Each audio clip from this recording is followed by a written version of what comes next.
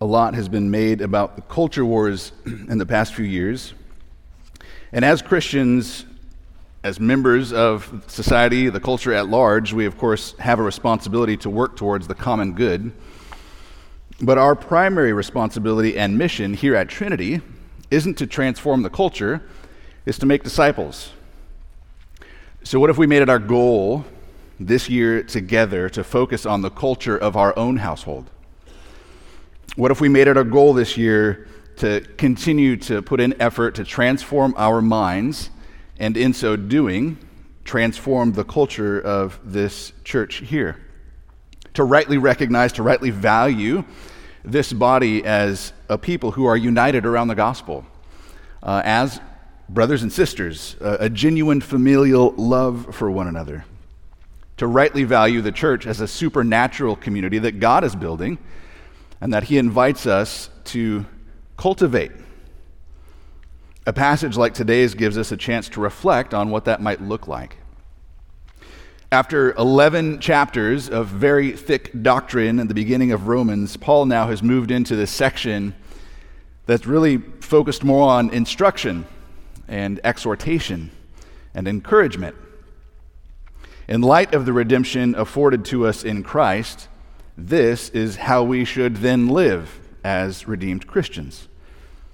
The head and the heart and the hands divinely activated and put to work serving one another for the glory of God. The Christian life is moved by the genuine love of God and our adopted family. And this is a sort of unique passage here this morning, and so we're going to switch up from our normal approach. The controlling phrase of this whole passage, it seems, is "let love be genuine." That's the controlling clause of this whole passage, and probably really the whole rest of the chapter and beyond. Let love be genuine. That phrase informs everything that follows it. And so that'll be our big idea. Let love be genuine. And then we'll just meditate on each of the verses that follows it through that lens, one at a time. Let's pray.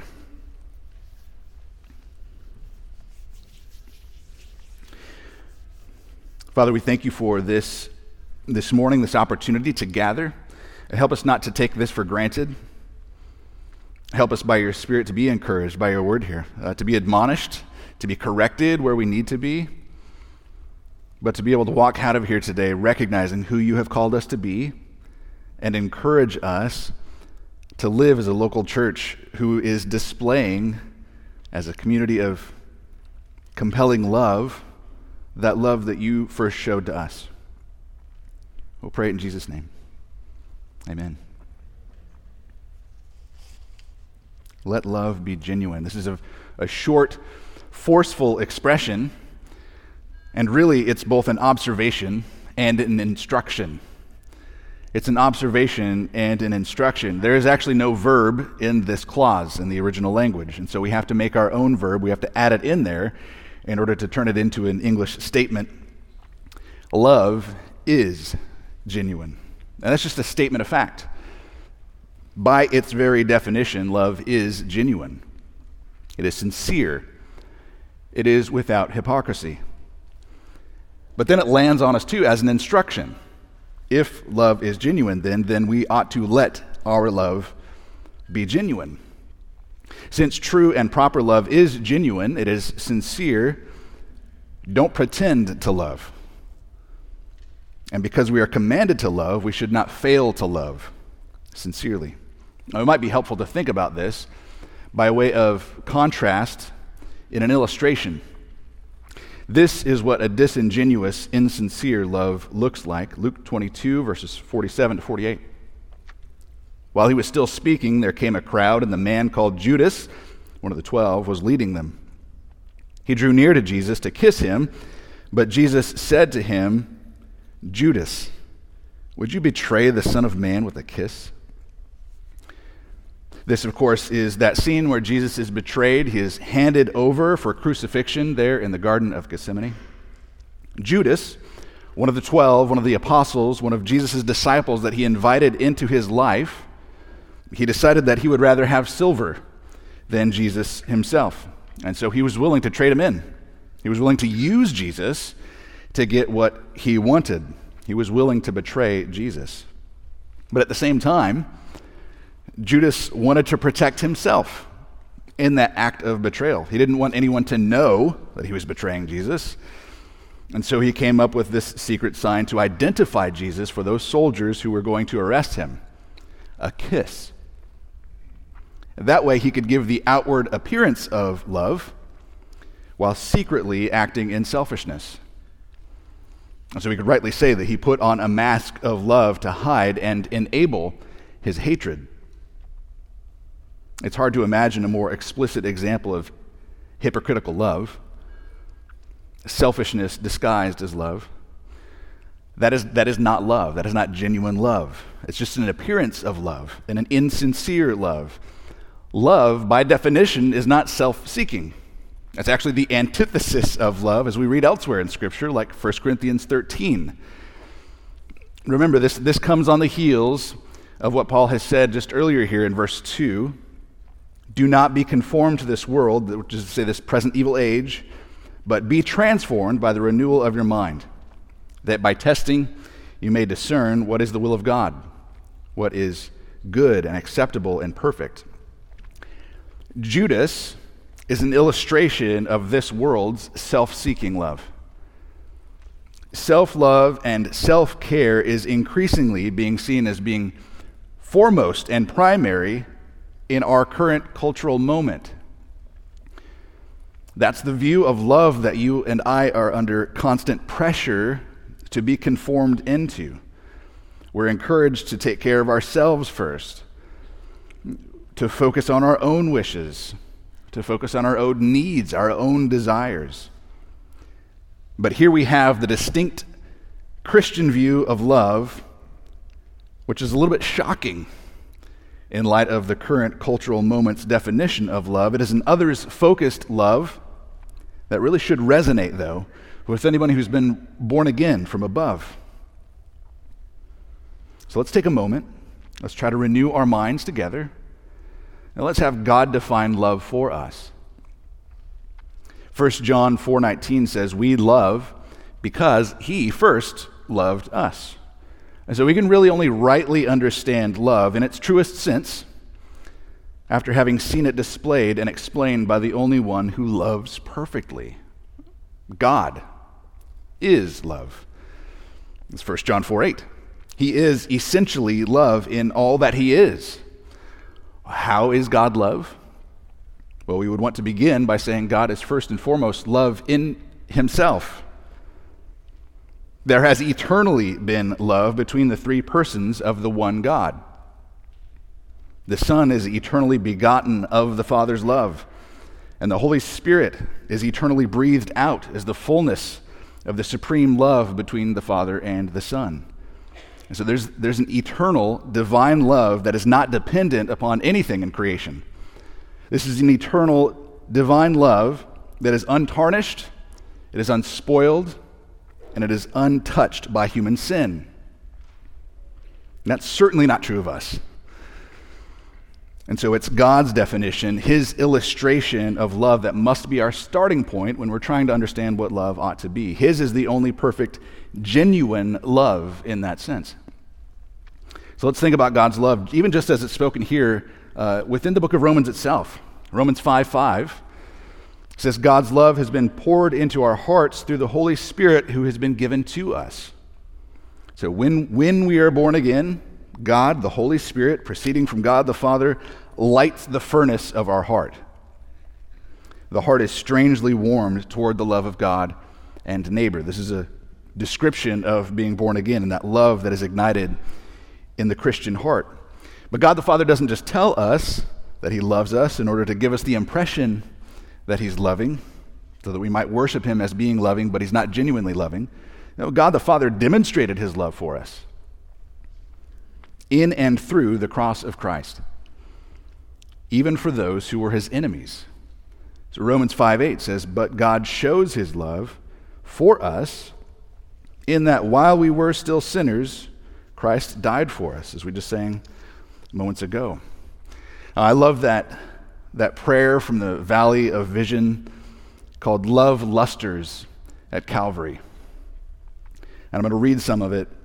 We'll have it on the slide there. And as I read this, remember that this is a description of the demonstration of love. Christ was all anguish that I might be all joy. Cast off that I might be brought in. Trodden down as an enemy that I might be welcomed as a friend. Surrendered to hell's worst that I might attain heaven's best. Stripped that I might be clothed. Wounded that I might be healed. Thirsty that I might drink. Tormented that I might be comforted. Made ashamed that I might inherit glory. Entered darkness that I might have eternal light.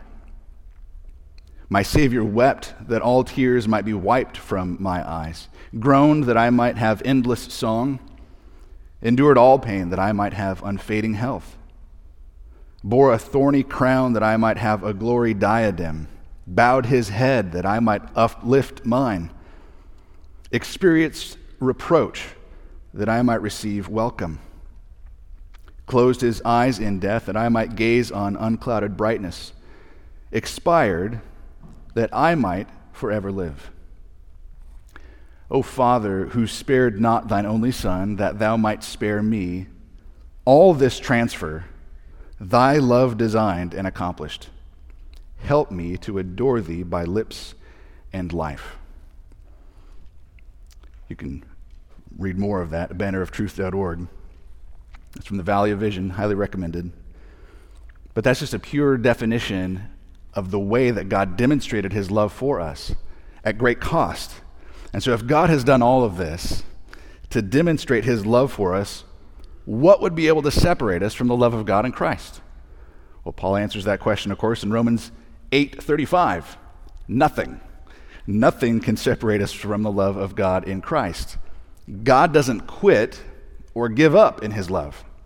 God's love persists. That is genuine love. Selflessly, persistently expressed and demonstrated, not for selfish gain, but actually great cost to self. So God is love. Love is genuine, and now it's our turn then to let our love be genuine in that way. Genuine love is selflessly and persistently expressed and demonstrated. Now this passage, these verses have particular application to the local church. And next week it expands a little bit beyond the church, and then even after that into chapter 13, we'll be talking about our relationship to the government. But this morning, we're thinking specifically about the local church. We are individually members of one another, verse 5 says just before this. So let's walk through these verses then, just one at a time, and explain how that genuine love informs how we are to relate to one another. Verse 9, abhor what is evil and hold fast to what is good. Now, it might be a little bit shocking after we've just spent so much time talking about love to see the next verb is abhor. It might be a little bit shocking. To abhor something is to hate it strongly. It seems like quite a strong contrast there, doesn't it? This is a strong word, to abhor. This is the only time this particular word shows up in the Bible. It's to loathe, to shrink back from. Like when you have to open some Tupperware that you forgot in the back of your fridge for like 6 months. You're like, got to open it. This strong feeling of revulsion from evil. This is not inconsistent with genuine love. Remember, God defines and God demonstrates love. He is, by his own nature, infinitely holy, untouched by sin.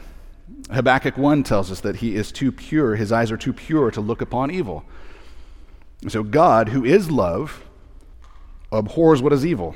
He shrinks away from sin, if we can speak in that way. There are some plants, I don't know if you know this, there are some plants that if you try to reach out and touch them, they kind of recoil from you.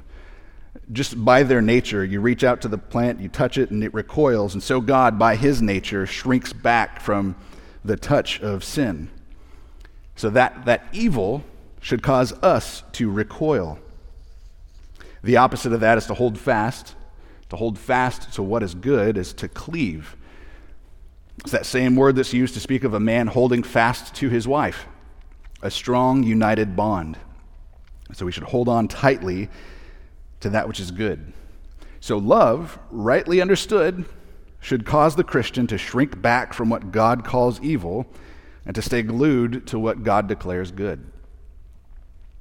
How does the Christian's view of what is evil and what is good differ? If we're trying to transform our minds and not be conformed to the world, how does our view of what is evil and good differ from what we most commonly hear today?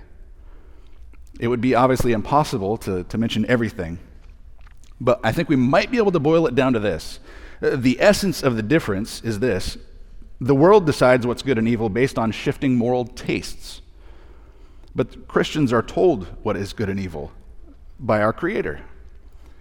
And so this current cultural moment elevates morals and ethics based on whatever folks find palatable, whatever morally tastes good and right in the particular moment. And of course, we have seen that taste shift a lot over the last decade at least. The morals and ethics have shifted a lot over the past few decades, and they would say that there are no unchanging laws about what's good and evil. We're all just kind of making it up. We're all getting together and agreeing upon it, and we should be able to change it. We should always be progressing towards becoming better and redefining what is good and evil. And so they're constantly looking for the next moral norm that they can transgress so that they can celebrate it as a victory for humanity. This is sort of the mindset.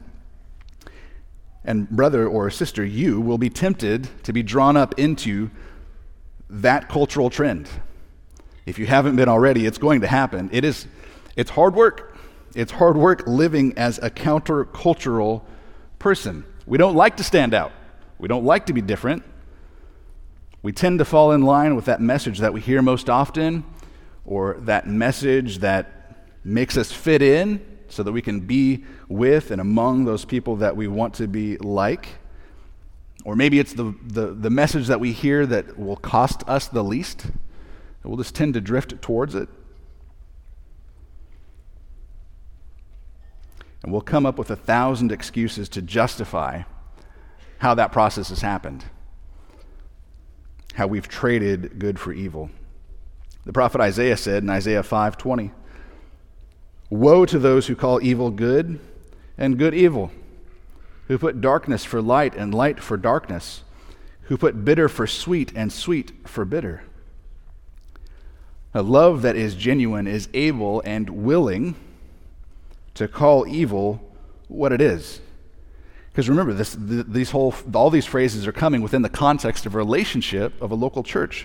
Evil causes harm to others whom we love. And that love causes us to hate that evil, even in the way that it affects others. Love desires true good for others that can bring about life and flourishing in their life. And we need to stay vigilant together in this so that we don't let ourselves be swept away. Righteousness is not at odds with love. If you've ever been given the impression that that's true, transform your mind. Righteousness is not at odds with love. They go together. You can see it right here. But we are under constant pressure to pretend like that's not true. So we need each other.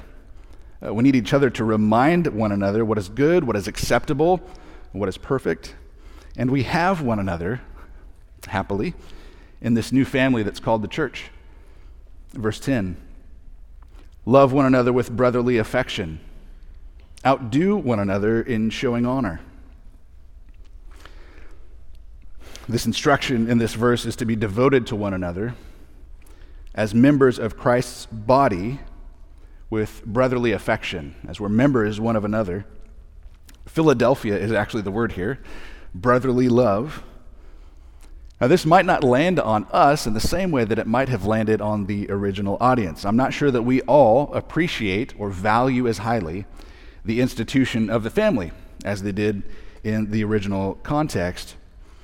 There was unique expectation for those who were within the family. Siblings were to stand in solidarity with one another.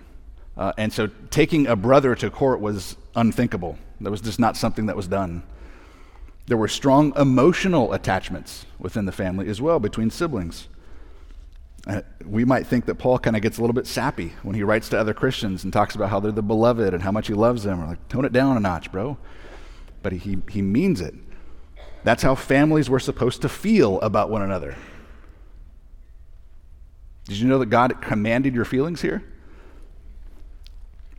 There was a unique affection that siblings were to have for one another. So those who came from the same household were to have a different and a stronger love than the general love that they would have for neighbors. And Paul has already told us in Romans 8:15 that Christians have received the spirit of adoption as sons.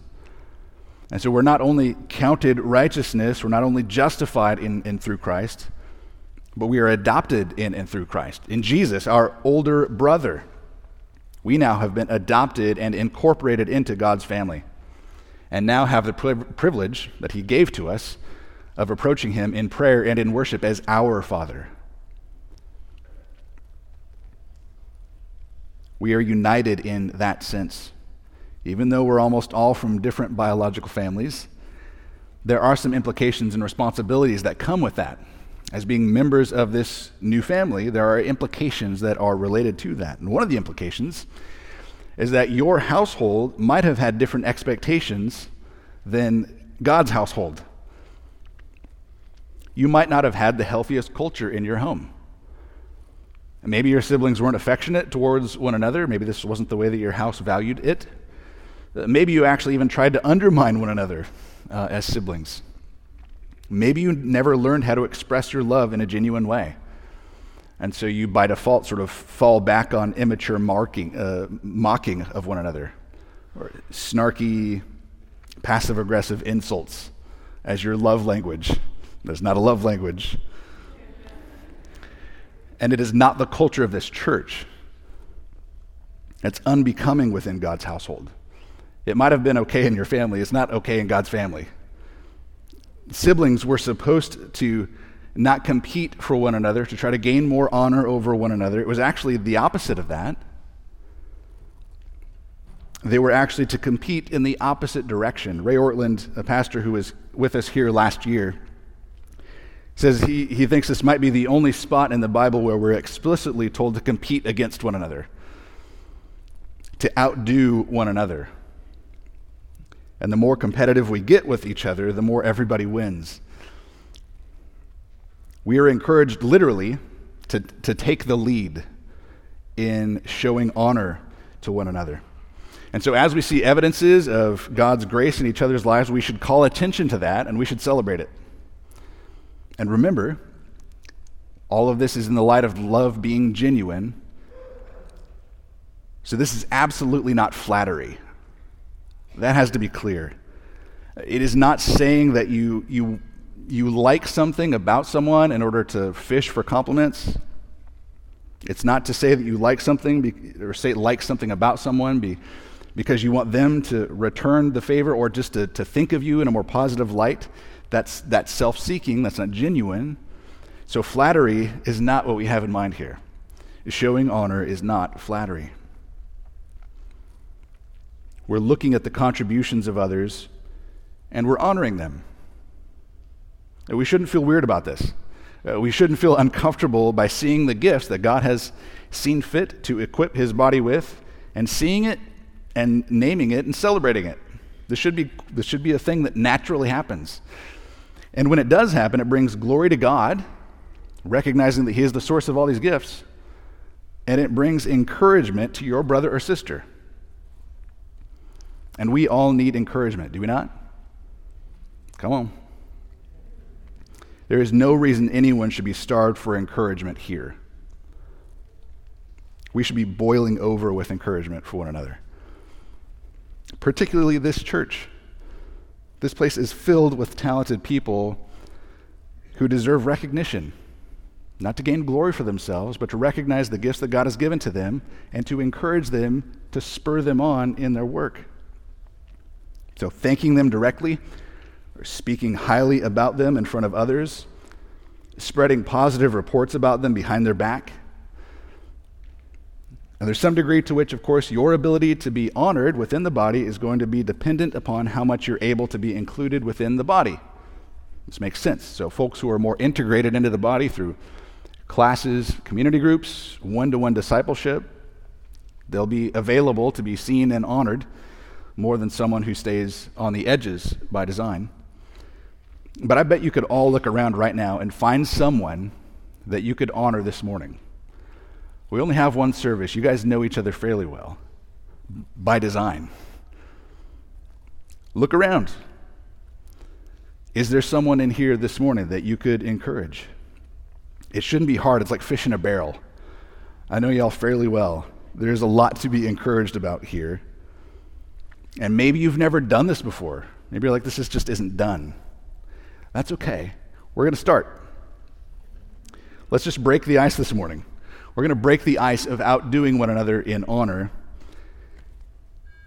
You might have noticed in your worship guide on your way in that there is a card that on the front has Romans 12:10, which says, love one another with brotherly affection, outdo one another in showing honor. Your assignment this morning is to pull out that card and flip it over to the blank side and to write someone a note. Just jot down one or two specific things that you've seen that you want to be able to honor about them. This is not a joke. We're doing this. It's not going to be weird if we all do it.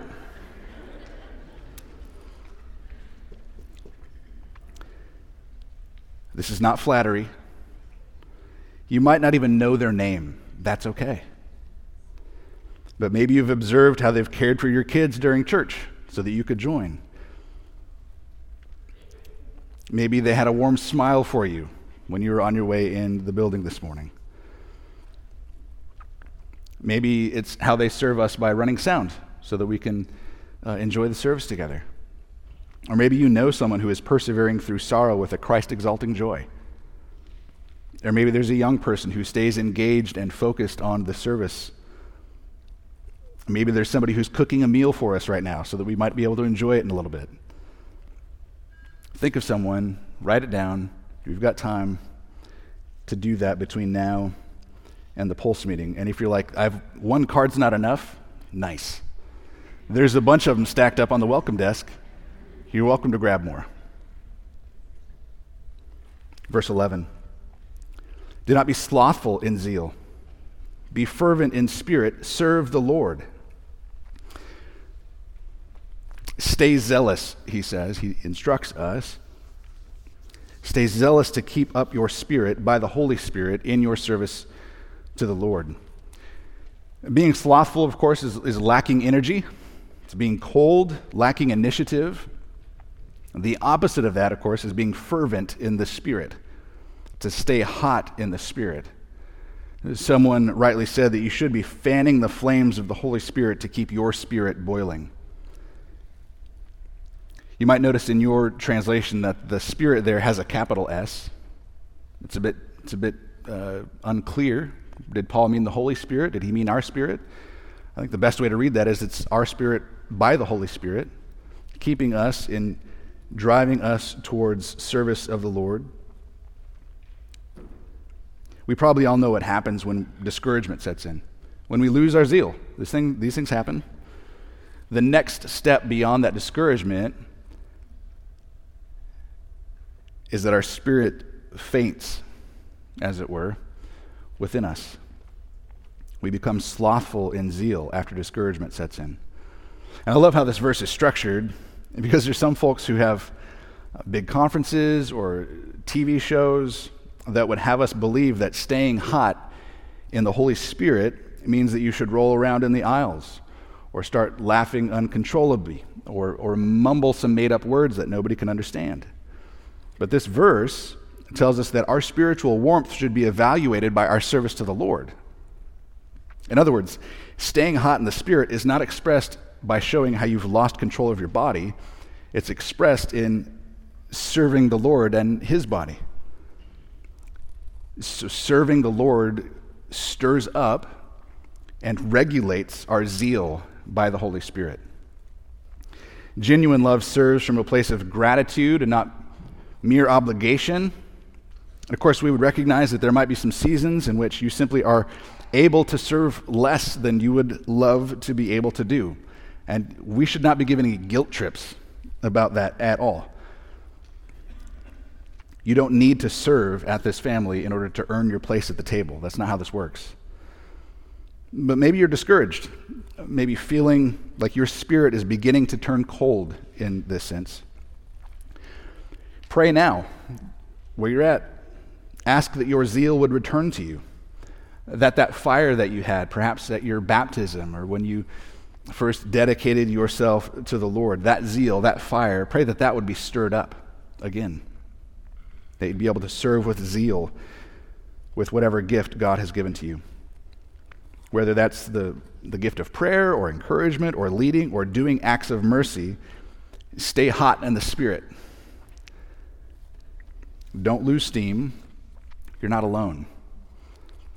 Verse 12. Rejoice in hope, be patient in tribulation, be constant in prayer. And so again, all of these verses before this have leaned into this genuine definition of love given to us, demonstrated for us by God, and this verse ought to be seen through those same light. A genuine love for God recalls His promises and trusts that nothing will separate us from God's love. A genuine love of God recalls His promises and it trusts that nothing will separate us from Christ's love. No situation, no circumstance, anything in all creation could ever potentially even do that. But that level of hope does not come naturally to us. And so we need to be intentional to stir it up supernaturally, to remind ourselves, to remind others of the necessity of hope and patience and consistency, persistence.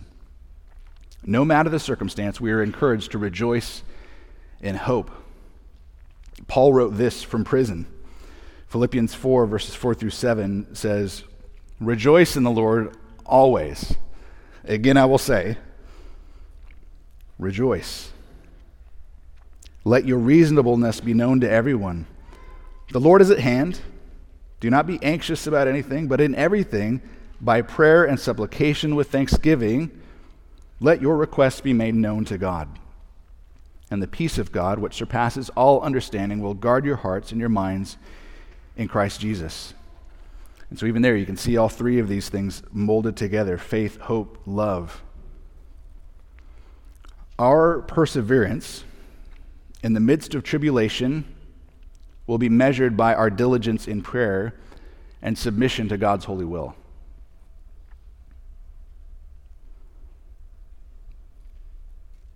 This is an encouragement to us, hopefully, as a community of faith and a community of hope and a community of love, to remind each other of these things.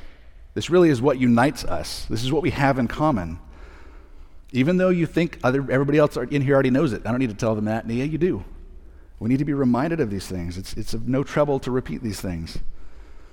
We live in very cynical times, do we not? We're being conformed into a mold that makes us distrusting, sort of by default. It's true in society at large, and I don't think it's a stretch to say that it's just super popular to doubt everything, to doubt everyone, to doubt motives. Nothing is sincere. Everything is hopeless. Everything's a show. Nothing is genuine. All the world is just a facade. That's something that we consistently hear. And so it is tempting to look around and get sucked into that hopelessness. But our hope isn't resting in this world or this world's achievements. Titus 2:13 through 14. We await our blessed hope, the appearing of the glory of our great God and Savior, Jesus Christ, who gave himself for us to redeem us from all lawlessness and to purify for himself a people for his own possession, who who are zealous for good works. That's us. This is our hope. That's our identity. That's who we are. That's what we sang earlier today. This is what we look forward to with hope as we confessed together, even as we read the Apostles' Creed together, that we believe that Christ will return bodily. This is our blessed hope. That we believe in the forgiveness of sins, that we believe in the resurrection of the body and of the life everlasting.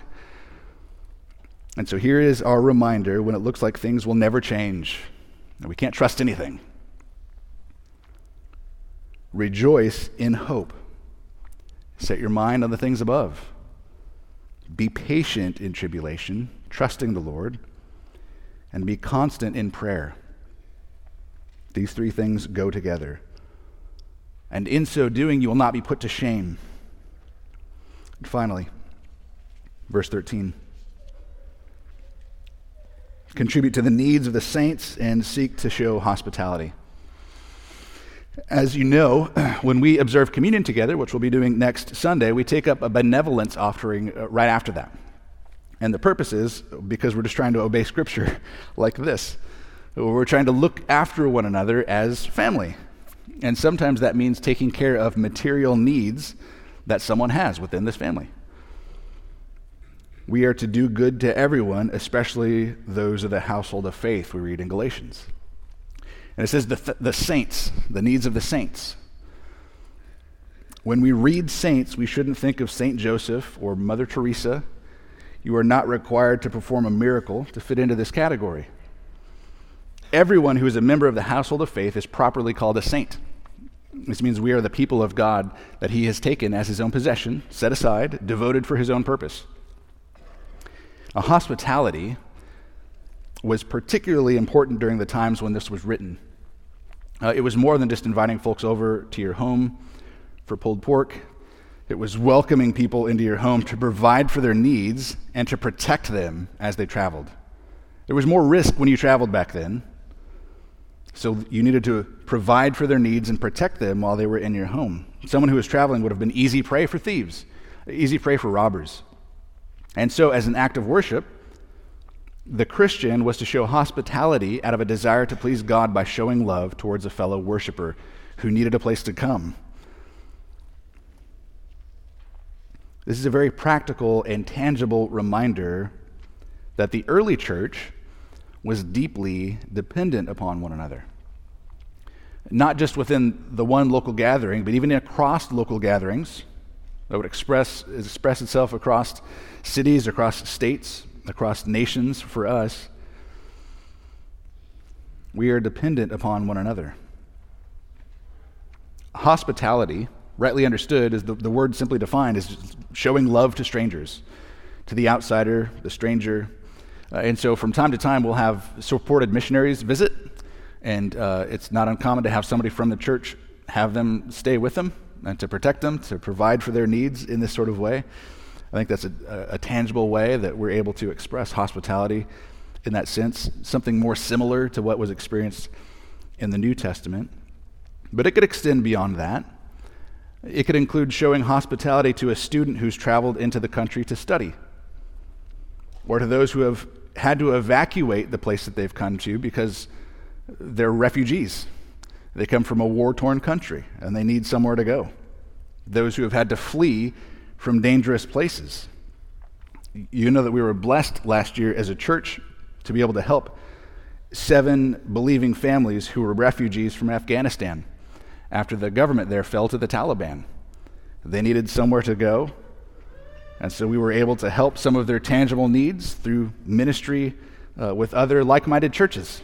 These Christians came to the nation. We were able to help with their tangible needs.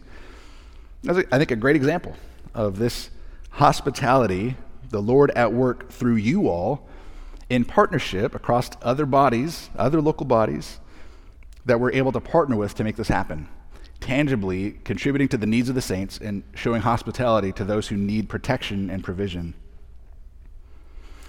Genuine love is seeking out, it's hunting for, looking for actively opportunities to provide and protect others, particularly those of the household of faith.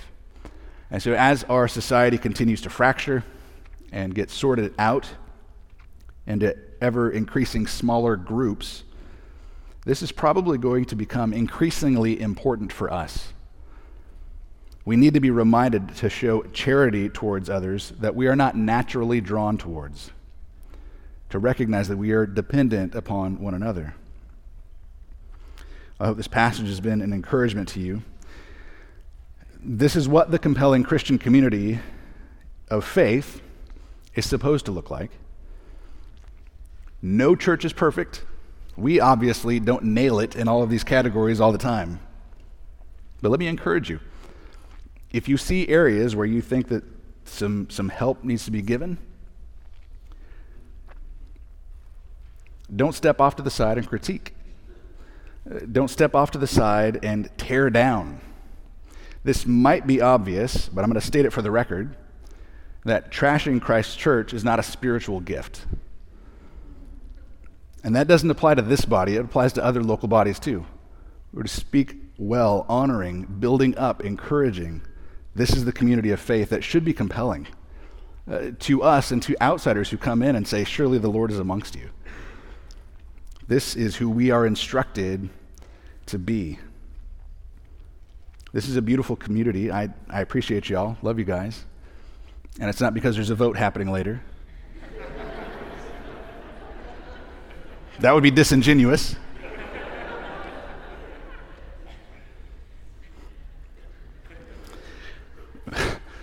But there's a lot of love in these pews. And you can tell just by the way that folks hang out after the service or even before the service, getting to know one another, talking to one another. Is that love that God creates and expresses and demonstrates through the Word by His Spirit hangs out like a mist in the pews here for a while after the service, and I love it. Keep it up. That love that God creates and expresses and demonstrates should be our motivation in the Christian life to live and love one another. So let's keep it up. May our love be genuine. Let's pray.